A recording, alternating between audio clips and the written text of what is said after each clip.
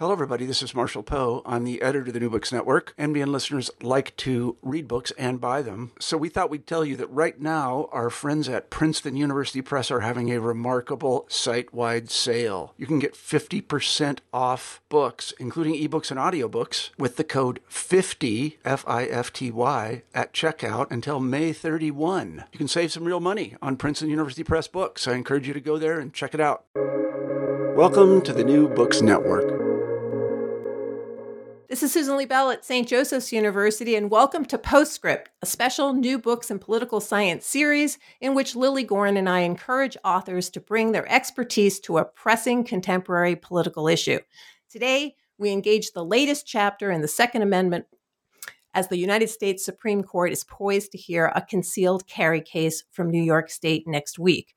I'm thrilled to have two experts on Second Amendment jurisprudence who are also expert at speaking to audiences who are not steeped in the politics of militia, self-defense, and firearms.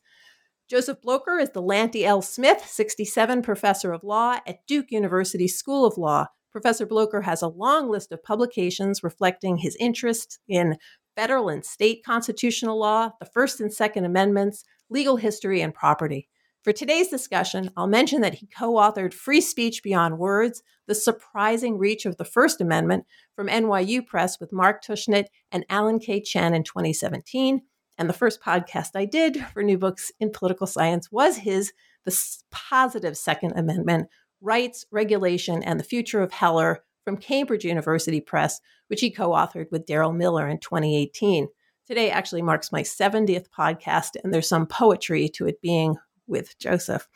Most recently, his expertise in First and Second Amendment law combine in what I consider to be one of the most important articles on the Second Amendment, When Guns Threaten the Public Sphere, a new account of public safety regulation under Heller, in which he and Reva Siegel interrogate the impact of gun rights on free speech. Welcome back to the New Books Network, Joseph. Thank you so much, Susan. It's an honor to be back. Also joining the conversation is Jacob D. Charles, the Executive Director and Lecturing Fellow at the Center for Firearms Law at Duke University School of Law. His scholarly interests include the legal regulation of state and private violence, Second Amendment doctrine and theory, and the place of guns in the criminal legal system. In addition to his law degree and distinguished record as an attorney, Jake has a master's in political theory, so he comes to the podcast honestly. His work on the Second Amendment has appeared in numerous law journals, and his public-facing scholarship includes work with CNN, NPR, PolitiFact, Newsweek, and Mother Jones. His most recent publication, Securing Gun Rights by Statute, The Right to Keep and Bear Arms Outside the Constitution, is forthcoming in the University of Michigan Law Review. And here, Jake interrogates the non-constitutional gun rights that create broad powers for gun owners beyond the Second Amendment. He's been a force in creating interdisciplinary conversations that inform the work of political scientists, historians, sociologists, and legal scholars. And it's my pleasure to welcome him to New Books in Political Science. Thanks, Susan. Very happy to be here. So the American media has been focused on the Supreme Court's upcoming oral arguments in an abortion case from Mississippi and the court's actions regarding abortion restrictions created by Texas SB 8. But another important case regarding concealed carry has gotten a lot less attention. On Wednesday, November 3rd, the court will hear arguments in New York State Rifle and Pistol Association versus Brune. The association is challenging a long-standing New York state law that limits carrying guns outside the home. New York is a may-issue state in which applications for concealed carry are not automatically granted, but reviewed to determine if the person has, quote, proper cause, unquote, to conceal a gun. We've not seen a Second Amendment case since Heller v. District of Columbia in 2008 and McDonald versus City of Chicago in 2010. And this case will be heard by a court that now has three conservative appointments made by former President Donald Trump, Neil Gorsuch, Brett Kavanaugh, and Amy Coney Barrett. We have listeners around the world with a wide range of expertise. So let's begin with some basics. Then we'll turn to the New York State case and place it in the wider context of Second Amendment jurisprudence. The Second Amendment to the Constitution reads, a well-regulated militia being necessary to the security of a free state, the right of the people to keep and bear arms shall not be infringed. And in this case, the two men who have asked for an unrestricted concealed carry are saying that the turning down that is violating the Second Amendment. So for 200 years, the Supreme Court rarely ruled on the Second Amendment, but in 2018, it declared that a DC handgun law violated the Second Amendment. Let's go back. What was the core finding in Heller, just to remind people of what the court has actually said? Sure. I mean, as you say there, Susan, for basically 2 centuries, the Second Amendment as a matter of constitutional doctrine was effectively dormant. There's not a single federal case anywhere in the United States for more than 2 centuries that strikes down a gun law on Second Amendment grounds, which is just extraordinary when you think about it, from 1791 when it was ratified all the way up until after 2000. There's 2 district court cases I can think of, but they both got overturned on appeal. What the court had to resolve in Heller is the question that was for generations sort of the central debate in Second Amendment law and scholarship, which is, does the right to keep and bear arms extend only to people and arms and activities having some connection to the organized militia, or does it include certain private purposes like possession of a handgun in the home for self-defense? And in Heller, in a 5-4, deeply divided decision, the court endorsed the latter of those. And so since 2008, when that case was decided, we've really seen essentially the birth and sort of first awkward steps of what's effectively a new constitutional right, because a right that encompasses private purposes is very different in scope than a right that is just limited to people who are, who bear some connection to the organized militia. I should say in the course of explaining Heller here that I was one of the attorneys in the Heller case. I helped represent the District of Columbia, whose gun law was struck down there. So just in the interest of full disclosure, I should point that out. Should also point out something that I think often gets underappreciated about the Heller decision. People see it as a big win for gun rights, and in some respects it was, because it did sort of redefine what the right to keep and bear arms means. But Heller also made very clear, and this is in Justice Scalia's majority opinion, made very clear that gun regulation is not categorically unconstitutional, and that the right to keep and bear arms, like all other constitutional rights, including the so-called fundamental constitutional rights like free speech or the right to vote, is subject to some forms of regulation. And I just think that's so crucial to emphasize, because it sets up all the litigation that's happened in the lower courts and the question before the court here in the case you mentioned that's being argued next week. Now, it may be an obvious point that that constitutional rights are subject to regulation, but it's really worth emphasizing, because I think sometimes people draw this sort of false dichotomy between the Second Amendment and gun regulation as if the two can't coexist, when Justice Scalia makes it very clear that that's not the case. And I'll just very quickly, because these sentences are just burned into the brains of anybody who litigates the Second Amendment space. But starting on, as Jake probably knows, the page number, page 626, I think, of the opinion, Justice Scalia says, "Nothing in our opinion should be taken to cast doubt on longstanding prohibitions on the possession of firearms by felons and the mentally ill, or laws forbidding the carrying of firearms in sensitive places such as schools or government buildings, or laws imposing conditions and qualifications on the commercial sale of arms." He goes on to say that dangerous and unusual weapons, that meaning weapons that are not in common use at the time, also not covered by the Second Amendment. And then lastly, and I can stop here, I guess, because it brings us back to where we started, since you pointed out very rightly, this New York case is about concealed carry, and that is, a practice that has been subject to regulation over time.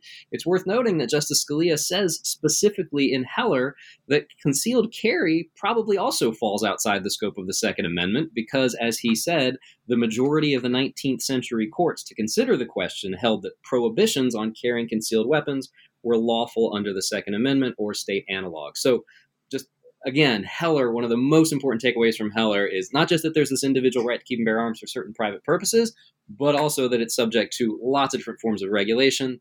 The hard question today, including the question before the Supreme Court now, is what kinds of regulation can coexist with the right? Yeah, and in your book, you and Daryl Miller point out that over 5,000 local and state gun laws have been found constitutional because of this very carefully written paragraph in the opinion that makes clear that the DC statute, which said that you couldn't have a handgun in the home, they felt that went too far, but all of these other things did not. Jake, let me ask you, Heller dealt with federal law in D.C., but there was also a case 2 years later that invalidated similar laws in Chicago and Oak Park, Illinois, McDonald versus City of Chicago. Does any finding in McDonald impact this new case? Is there anything there that we should also be thinking about?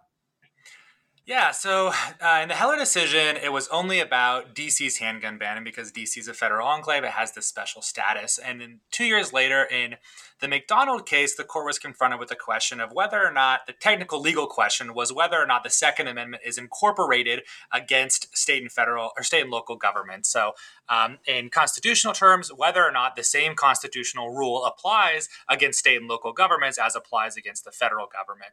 And the court has been moving in a direction in which most federal constitutional rights apply the same to the federal government as they do to state and local governments. And so that was kind of the major takeaway from the McDonald decision. I'll say that there is a kind of less substantive takeaway from the McDonald decision, and that is what Joseph and Eric Rubin have written on, where Justice Alito, in the majority opinion there, kind of as a throwaway line, says, we're not going to do this different incorporation for the Second Amendment. We're going to do the Second Amendment incorporated against state and local governments the same as the federal government, because doing something differently would be treating it as, quote, a second-class right, and we're not going to do that. That was about that narrow legal question, and gun rights advocates have taken that line and run with it in a different direction, which is to say that the Supreme Court's failure to take a new Second Amendment case until recently has meant that lower courts and legislatures are treating the Second Amendment itself as a second-class right, that courts are treating it not as they would other rights, that they're not striking down laws as stringently as they would, they're not reviewing regulations as closely, that legislatures are not treating this as a fundamental right in the same way they treat other rights. So that kind of rhetorical takeaway from McDonald's decision, substantively, what McDonald did was not give any further insight on the scope of the Second Amendment, and in fact repeat the same paragraph that Joseph just read from Heller and said, literally, we repeat these assurances here, and then repeated them. But it didn't give any kind of more substantive breadth to what the Second Amendment actually means. Clarence Thomas writes a concurring opinion in which he wants it done differently. And I think you're alluding to that in your earlier answer about we don't need a different way from Justice Alito, which is that Clarence Thomas wants to go back to a clause in the Constitution, the privileges and immunities in the 14th Amendment, and say, this is a privilege and immunity, and we need to rethink a very old case, the Slaughterhouse cases, and we need to come at this differently. We'll talk about this later maybe, but is there anything about Clarence Thomas's obviously different approach than Alito and Scalia, who won't be ruling on this case, but that would matter in this upcoming case? Is this privileges and immunities idea something that we need to pay attention to? So for what it's worth, I don't think we have to pay attention to it in this case. It was a fascinating sort of almost, I wouldn't say sideshow, but it was a fascinating thing about the McDonald case. So the Slaughterhouse cases, which you mentioned, are an 1870s case from the Supreme Court reviled by people left, right, and center as probably actually, I would say almost certainly wrongly decided. This one is not one where it's like the originalists are divided. In fact, there was some interesting briefing in the McDonald case where sort of well-known liberal constitutional scholars like Jack Balkin joined with well-known libertarian constitutional scholars like Randy Barnett to argue you need to overturn the Slaughterhouse cases and decide this case under privileges or immunities instead of under due process. And in fact, Alan Gura, who was arguing the case for Otis McDonald, devoted something like 80 or 90% of his briefing to exactly that argument. And it just got blown up at oral argument. And Justice Scalia all but made fun of it. And the idea was, look, whatever you think about the Slaughterhouse cases, they're more than a century old by now, and I do believe in stare decisis. I'm not going to overturn it. What that really shows us, and this is to your point, Susan, is how different Justice Thomas is than many of the other justices when it comes to issues of stare decisis and issues of precedent. That is sort of leaving cases, on the books whether or not you agree with them. And his view, which is not illogical, is that the Constitution controls whatever you think about a prior case. There's nothing constitutionally required about stare decisis in his view, so you got to overturn wrong cases. And so that's what he would have done to the slaughterhouse cases. The thing that I think is really interesting for Justice Thomas, sort of coming out of the McDonald case and later opinions that he's issued in Second Amendment cases that may be relevant in the pending case, is his endorsement of the sort of rhetorical move Jake was just describing about treating the Second Amendment, not treating the Second Amendment, rather, as a second-class right. I mean, he, in a series of opinions dissenting from denial of certiorari, that is, dissenting from the Supreme Court's decision not to hear a Second Amendment case, he has described the Second Amendment as, among other things, the constitutional orphan that the court is just unwilling to step in and protect. He clearly believes that lower courts are not doing their job in striking down enough gun laws. And so, to the degree that other justices go along with that, and, there's maybe some reason to think that at least Justice Alito agrees, then we may see a real revolution in the way that the doctrine looks. But Jake is absolutely right to highlight that line from McDonald in a totally different context as now being maybe the major rhetorical move that we're seeing from gun rights advocates. Thanks. And I just did recently a podcast on the upcoming abortion cases. And so it's interesting to note what Thomas's views are about stare decisis and the extent to which he will be consistent across cases. So anyway, let's turn to the new case. So Robert Nash and Brandon Koch live in Rensselaer County. I used to live up there too, which is near Albany, New York. It has a mid-century city, Troy, which is actually lovely and the best place to get buffalo wings, maybe in New York State. Also, a lot of rural areas. And each man has applied for an unrestricted license to carry a concealed firearm in public for self-defense and other purposes.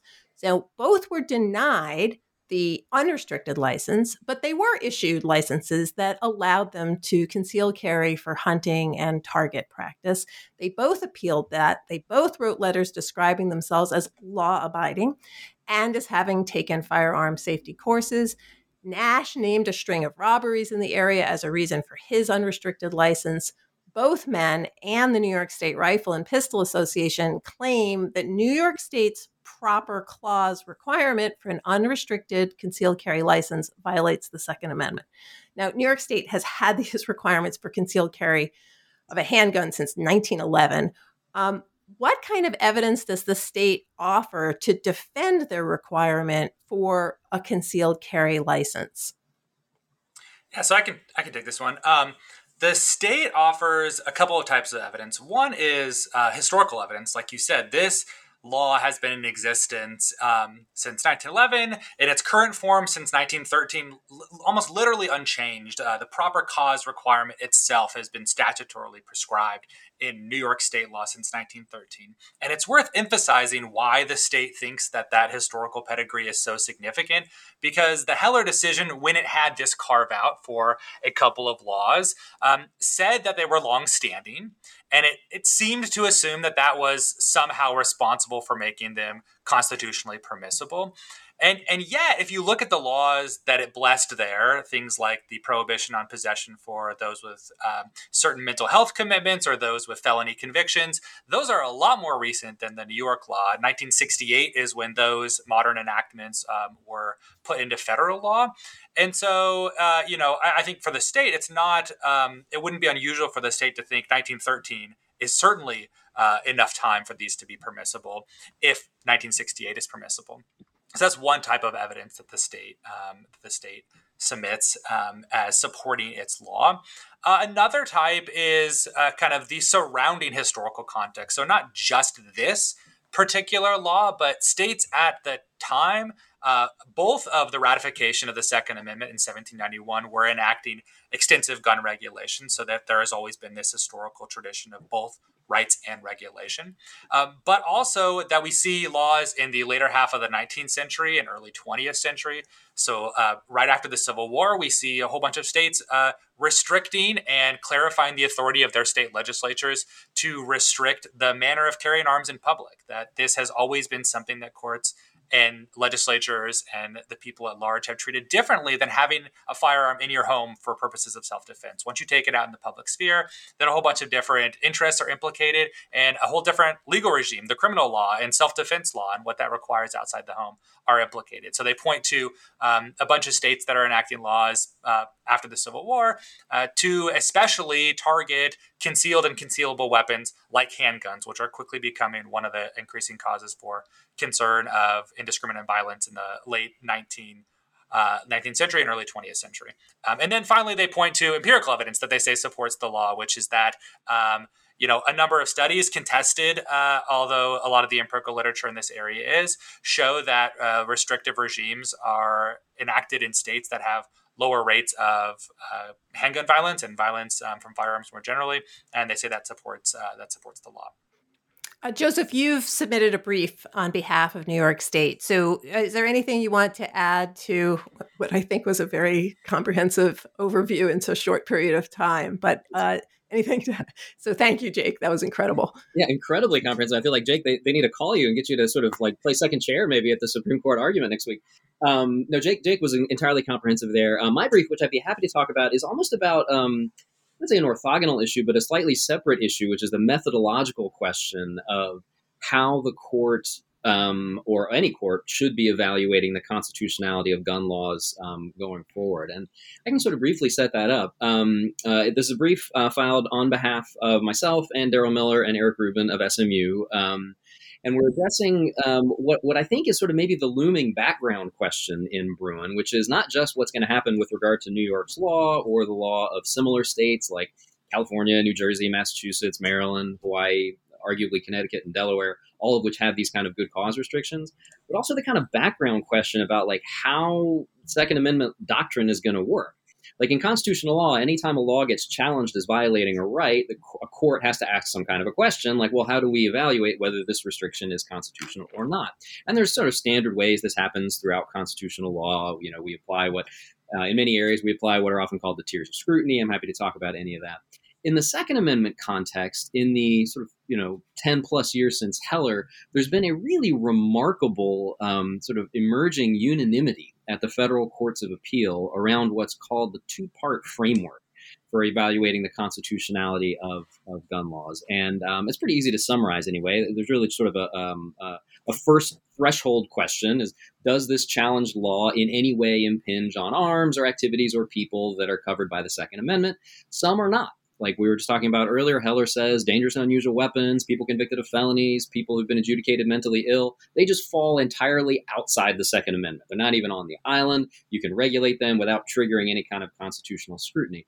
Kind of like the equivalence of maybe libel or securities fraud or other things which are speech in the sense they use words, but are not covered at all by the First Amendment, right? So a lot of Second Amendment cases get resolved at that threshold question because a lot of them, huge chunk, of post-Heller Second Amendment litigation are cases brought by people convicted of felonies who Heller says explicitly don't have Second Amendment rights. So you could lose at step one. If you get past step one, step two of the two-part framework asks, essentially, is this gun law supported by sufficient evidence? Has the government shown sufficiently that this law is tailored to prevent the kinds of harms the government has an interest in preventing? And this is where the kind of empirical evidence that Jake was just mentioning earlier, I think, is especially relevant. Like, the evidence that, states with more stringent public carry restrictions have lower gun homicide and violent crime rates. And conversely, states that have loosened their public carry restrictions, like Missouri did in a study that John Donahue of Stanford conducted, they saw their rates go up. That's empirical evidence where the government, would put on to say, look, this law is, it's doing what it's supposed to be doing. It's preventing these particularized kinds of harms. And in this area, as in others, courts should defer to elected officials when it comes to making those kinds of empirical determinations. That's something we see in other areas of constitutional law as well. So we are, in our brief, defending that two-part framework, which I think is actually a really good way. I mean, nothing's perfect, and there are going to be cases people disagree with on either sides, especially when you've got 1,500 cases in the last 12 years. We think that's a pretty good test. There's an alternative one, though, which I'll just briefly describe, which is called the test of text, history, and tradition. And this is a test most often credited to or associated with a dissenting opinion that then Judge Kavanaugh wrote when he was on the D.C. Circuit, a case called Heller 2.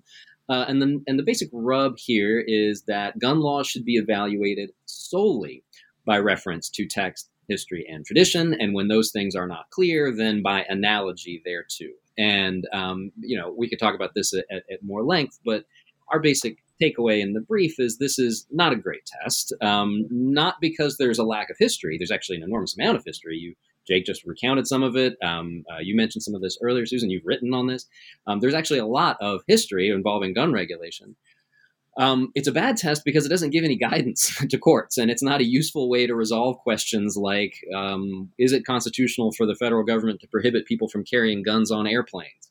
Or to prohibit, people convicted of domestic violence crimes from possessing guns. Those are questions that the framers either would not have had answers to or would have answered in ways that we today would not accept. And I think trying to analogize from their views just is not a good way to do law. It's not how we do law in virtually any other area of constitutional law. You can care about the history, but not think it's the sole guidance. So that was maybe an overlong, not as concise as Jake's, but an overlong view of what our brief's about. And I'm happy to talk about it more. No, and actually it takes me to a question that I had for Jake, which is that Duke has invested in creating a repository of historical gun laws. This is a searchable public database, and actually I'm going to link it to the show notes because I think it's a wonderful resource for faculty, for students, for scholars. So both sides, if you look at especially at the amicus briefs, emphasize the laws that existed under the common law or the colonial law or early American law or after the addition of the Civil War amendments to the Constitution. Both sides have scholars who are claiming that their history is the history. Can you explain, I think Joseph has alluded to this already, but can you explain a little bit about why this is so important to both sides and how the Supreme Court can evaluate, if they can evaluate? I think Joseph has suggested they can't, and I have my own opinions here, but I'm going to ask you, how have they used history previously in the Second Amendment case? Has anything changed since Heller and McDonald in the way we collect and who is collecting this history?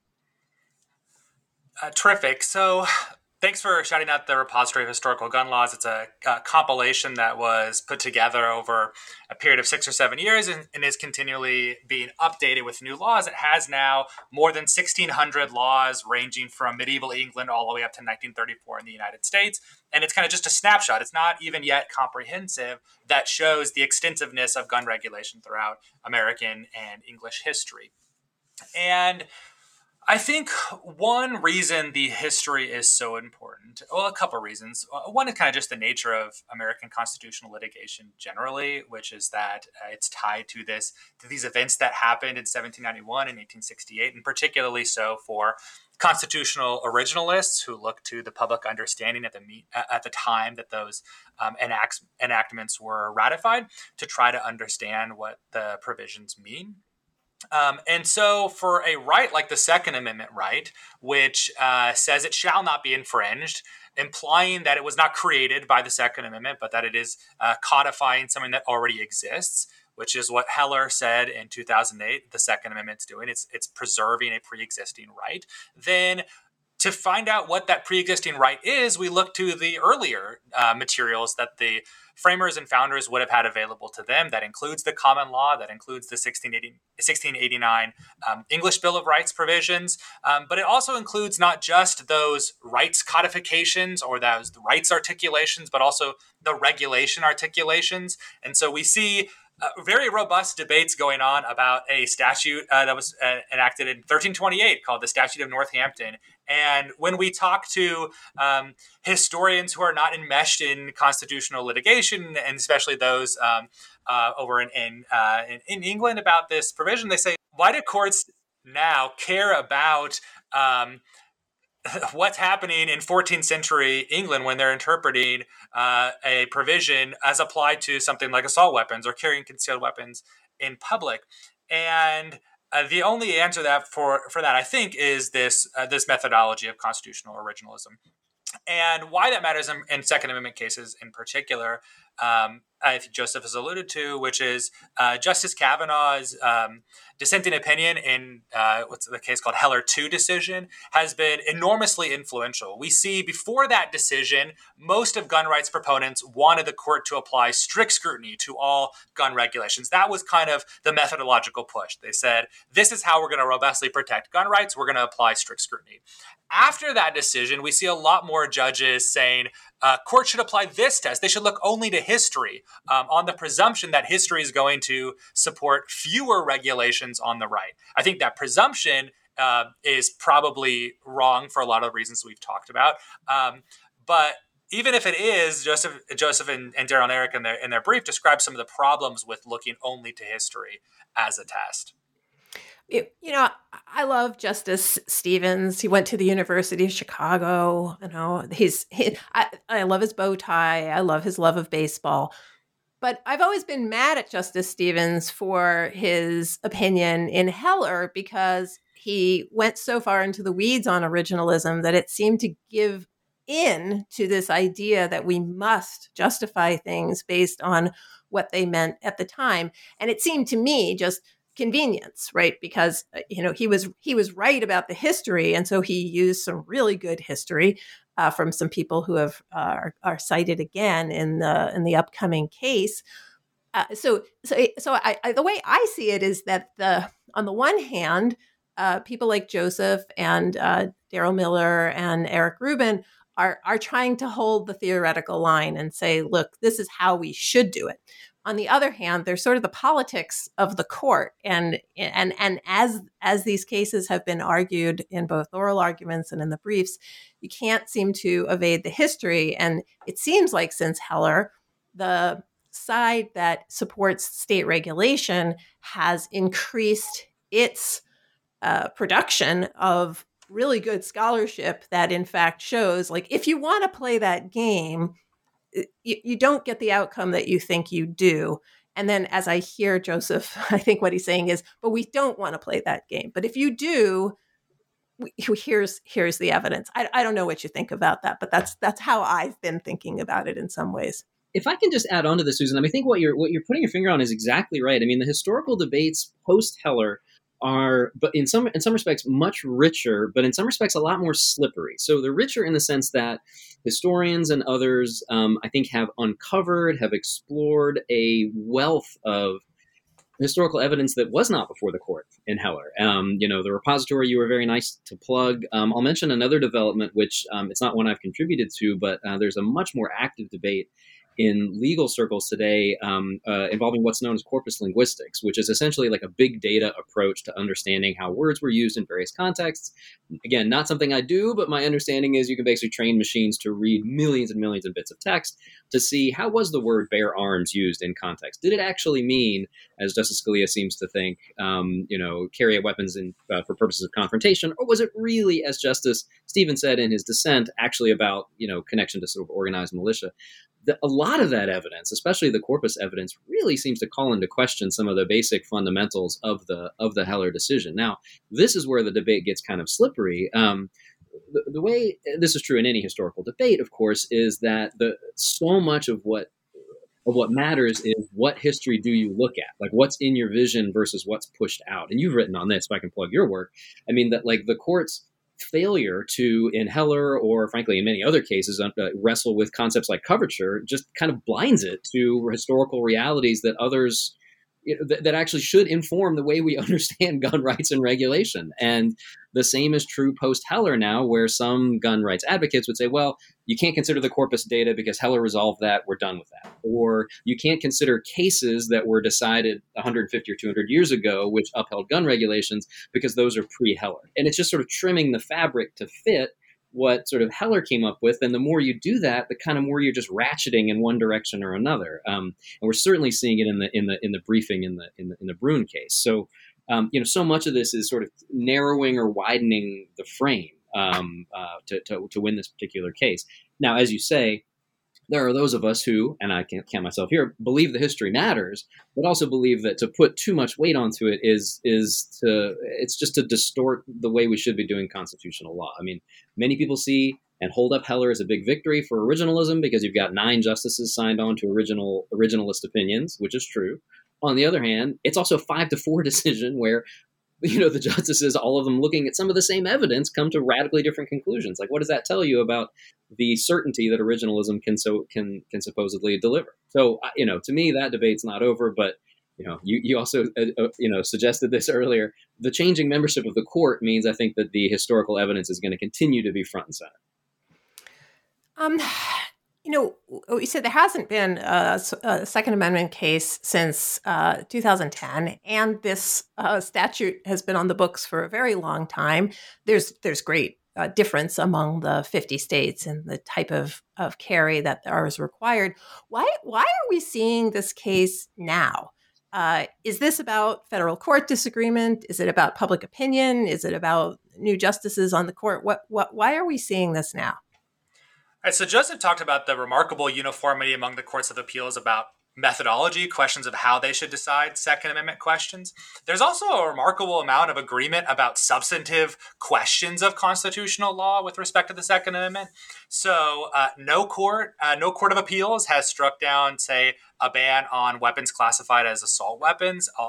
I think something like 4 or 5 federal courts of appeals have addressed those, and all have said kind of the same conclusion about them. Courts are agreed on lots of other questions. This is one in which there is disagreement. There is a split. It's a lopsided split. One court of appeals has struck down a law that is similar to New York's law requiring good cause for a concealed carry permit. But for the most part, a lot of the courts of appeals are on the side that these regimes are constitutionally permissible. I think we're seeing it now, not because that split is new, but because we have a new alignment of justices. So when Justice Kavanaugh became a justice, we saw the court grant cert on the first case that it would have decided in a decade. And that case became moot because it was a challenge to a New York City regulation, and the city repealed its regulation, and the state came in and preempted that regulation. And then we see Justice Barrett confirmed, and we see a new cert grant coming almost immediately after that. So I think rather than any changes in what's happening in the courts, this cert grant is almost certainly a result of a change in the composition of the Supreme Court. Let me ask you a little bit about the amicus, the Friends of the Court briefs, particularly those emphasizing the history of permitting as a way to limit the access of Black citizens to guns after the Civil War. There's new scholarship out from Carol Anderson that some people will know called The Second Race and Guns in a Fatally Unequal America that talks about the original intent of the Militia Clause, which ship has sailed with the Supreme Court since they have decided the militia part of the sentence doesn't really count. But I just want to ask you, in particular, there's amicus briefs on both sides that are really engaging this question of race and the intent towards Black citizens in either keeping guns away from them or empowering them to have guns in the wake of the Civil War. And I'm wondering what you think about those briefs and which ones we should care to look at with more intent.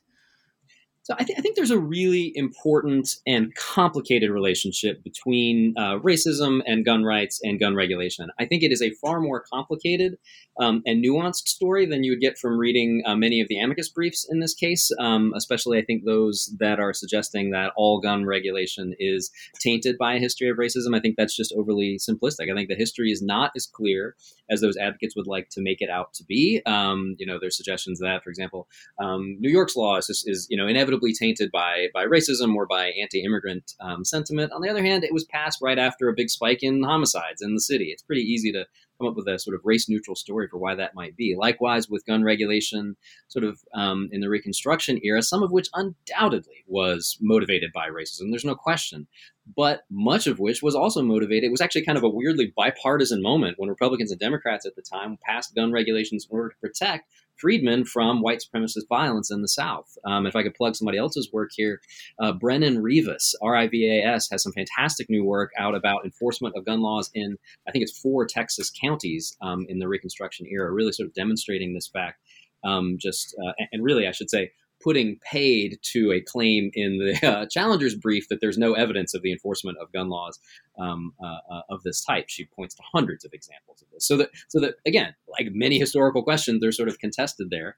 What Carol Anderson's work and others, I think, have tried to point out is that gun rights have a bigoted history as well, and that goes back as far as the Glorious Revolution, where what some people consider the sort of predecessor to the Second Amendment, the English Bill of Rights, guarantees a right that's just for Protestants and not for Catholics. Right? It's set against the sectarian violence and sectarian backdrop. At least some of the framers, although I would not say this is the main reason for the Second Amendment's ratification, but some of the framers at least wanted to ensure that their militias, which in some cases doubled as slave patrols, would not be disarmed. Members of the Ku Klux Klan, asserted that the federal government was curtailing their right to armed self-defense when they were subjected to gun laws in the Reconstruction era. So all of which just says that the history is more complicated. I think the other thing is that the contemporary realities are just so stark in ways that are nuanced. Right? Black Americans are about 10 times more likely to die of gun violence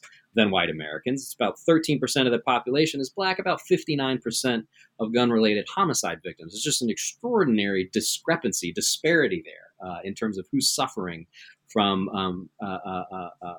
gun violence. Now, of course, many Black Americans do choose to use guns, and of course they should be able to do so on equal equal basis as others. But we already have a constitutional amendment for that.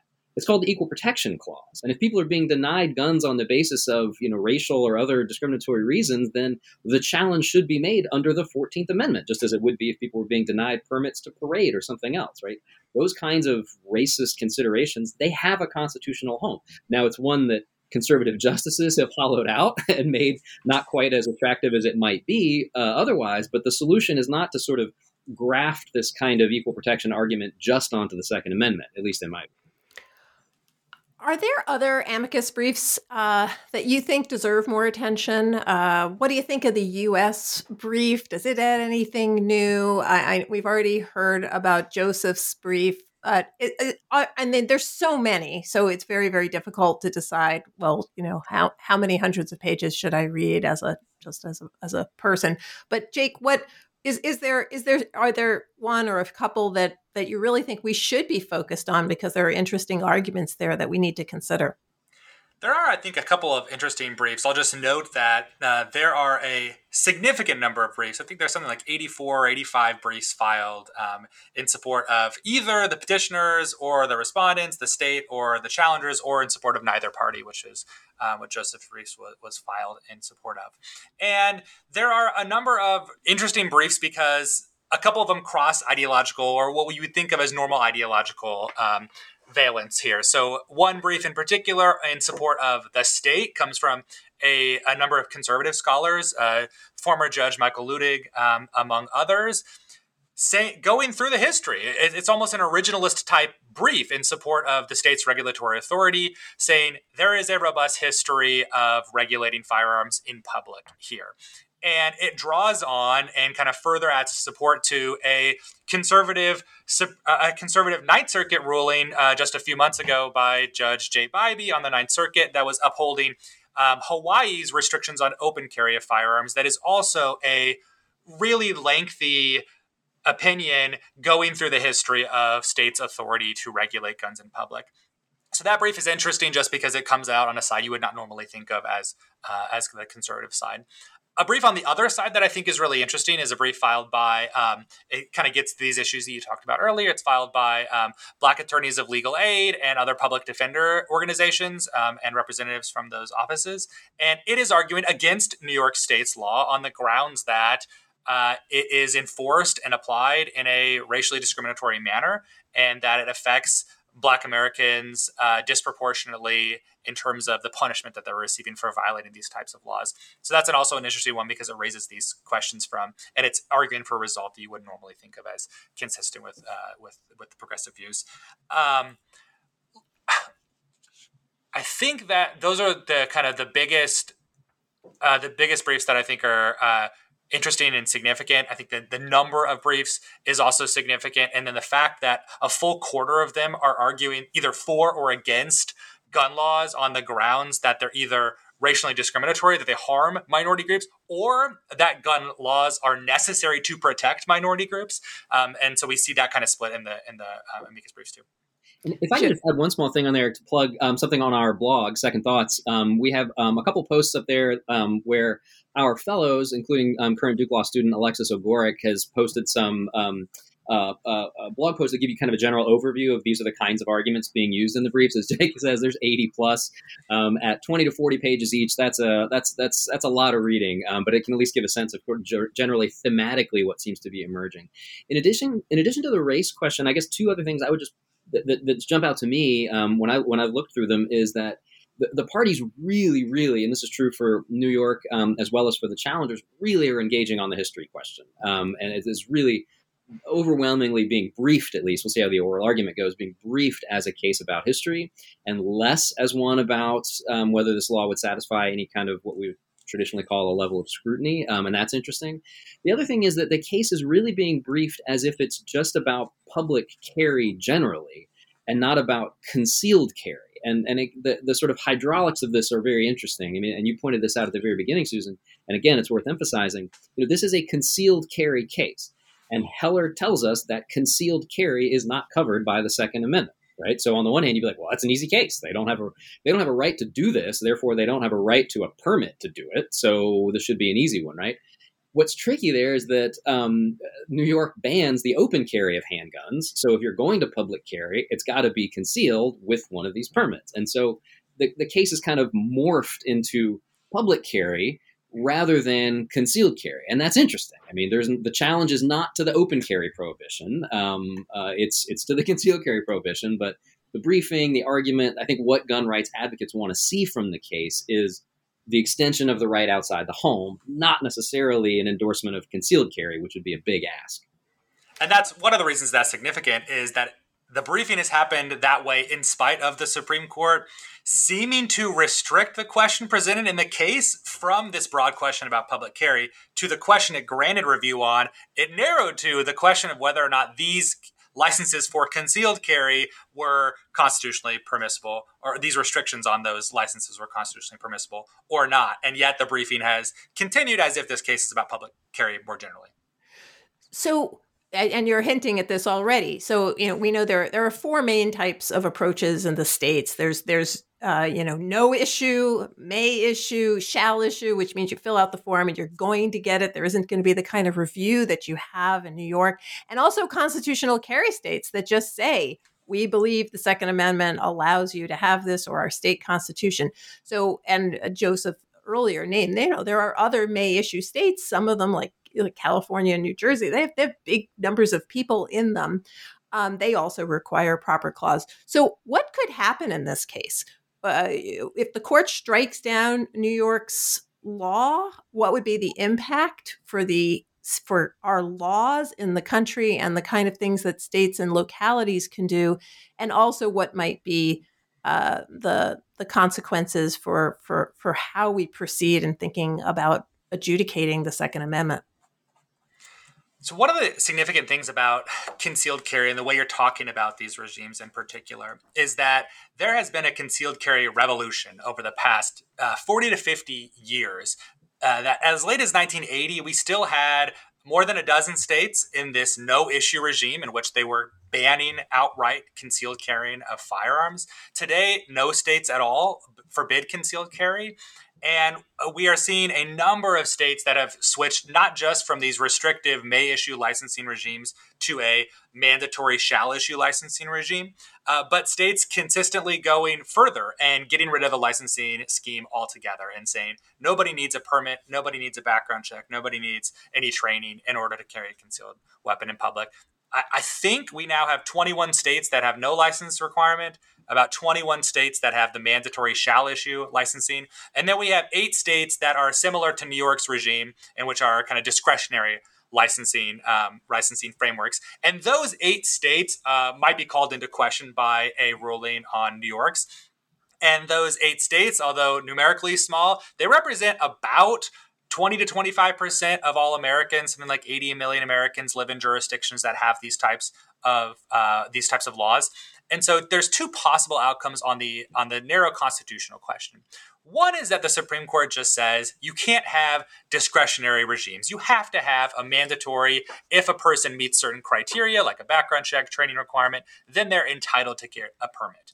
That would be the kind of narrowest way in which the court could rule. It would mean that most of these laws are called into question or are unconstitutional. The court could go further and say you can't even require a permit or a license for concealed carry at all. They could say, this is a constitutional right. No licenses or permits applied at all. Of course, we could talk about the ways in which that would be incommensurate with how we treat First Amendment rights. Like you can't just parade down Main Street without a permit. You have to get a permit for that. But the court could conceivably do that. I think that is really exceedingly unlikely. I would be hard pressed to think that even one justice would adopt that view, but it's possible.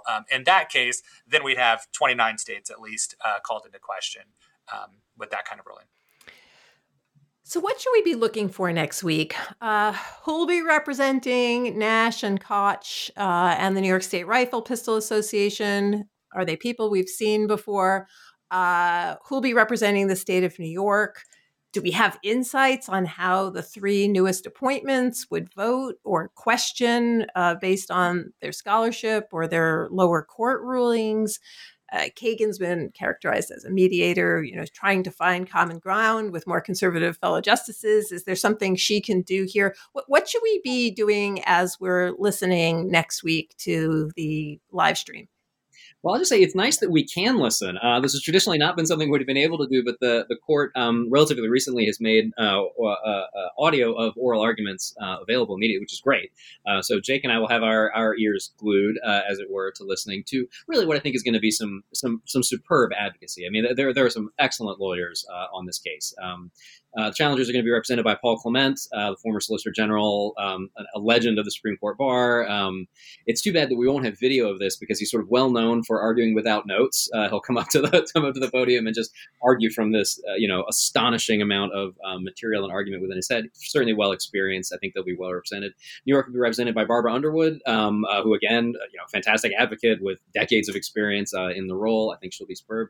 The Solicitor General of the United States will also be appearing for Jake may know this better than I do. 15 minutes. I can't remember how much time was granted for the Solicitor General. So we'll actually have arguments from three parties, all of them extraordinary. In terms of what to look for from the justices, is this trickier than it was in Heller? Just reflecting back on where I was physically when Heller was argued, sitting in the Supreme Court chamber, we were all waiting for the first question from Justice Kennedy, who was very clearly the swing justice at the time. And the very first thing he said was something about, well, certainly, people in the late 1700s thought that guns were important for protecting themselves against hostile natives and grizzly bears and things like that. And I just, immediately our heads sank because it right away showed that he thought this right had something to do with self-defense. Also, a historical anachronism there and a very sort of Western view of the world. Grizzly bear is not a East Coast thing, not a thing in the colonies in the 1700s. But we knew right then we'd lost because that was the vote that one needed. Here, it's a little less. It's a little harder to predict, I think, partly because we don't. I guess we didn't in Heller either, but we don't have the sort of long records in Second Amendment cases. Or for that matter, public statements from many of the justices that you might have with regard to other hot button issues, whether it's First Amendment or abortion or other issues which are more sort of actively litigated. I think a lot of eyes will be on Justices Kavanaugh and Barrett, just because they may be towards the middle on this issue. Chief Justice Roberts a couple of years ago, I think everybody would have been paying attention to. It's hard to say if he's the median justice on this anymore. Probably not.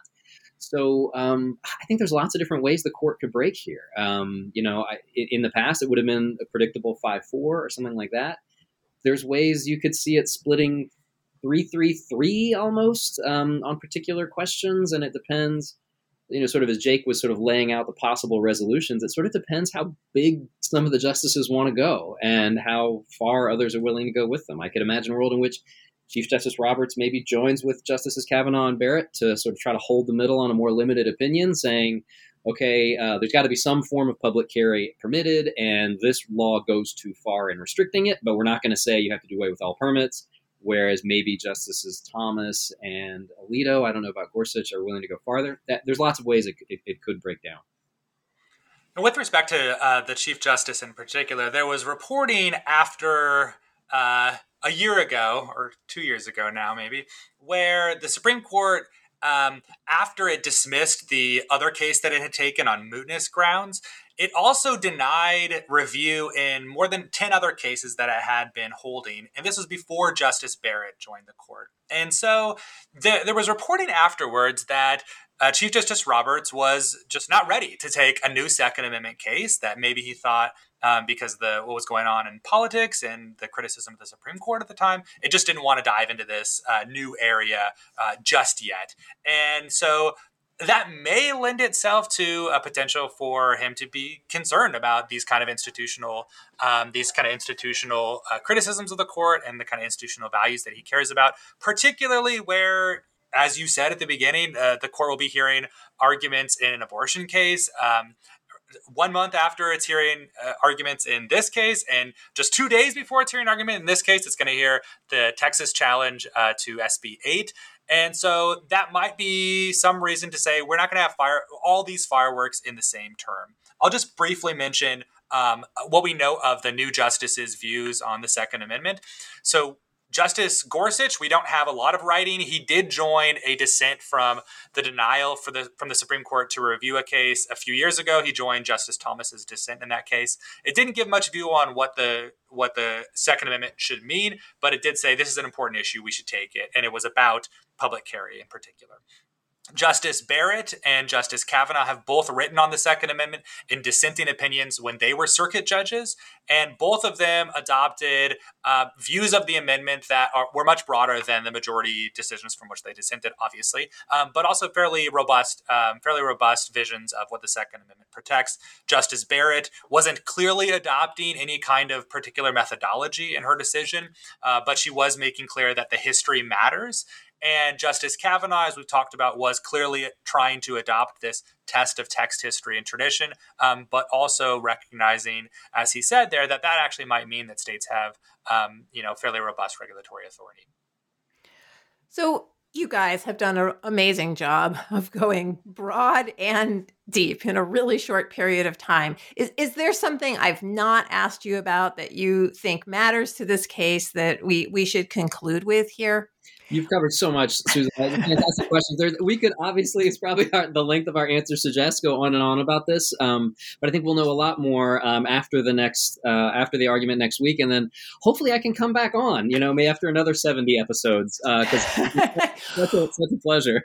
Well, I'm glad you mentioned that, because for the audience, we're going to do a series of Second Amendment podcasts, postscripts around this from different sides of the argument, and also to get a handle on the oral argument. So yes, we'll have another conversation once we've heard whether it's Bears and Settler or something else that we've seen in these cases that sometimes a justice, for example, Justice Kavanaugh, in terms of the cheerleader case, he thinks very differently about punishing students than other, perhaps older justices on the court, and he thinks about sports. So maybe some of that will be revealed. But thank you so much to Jake Charles, Joseph Blocher.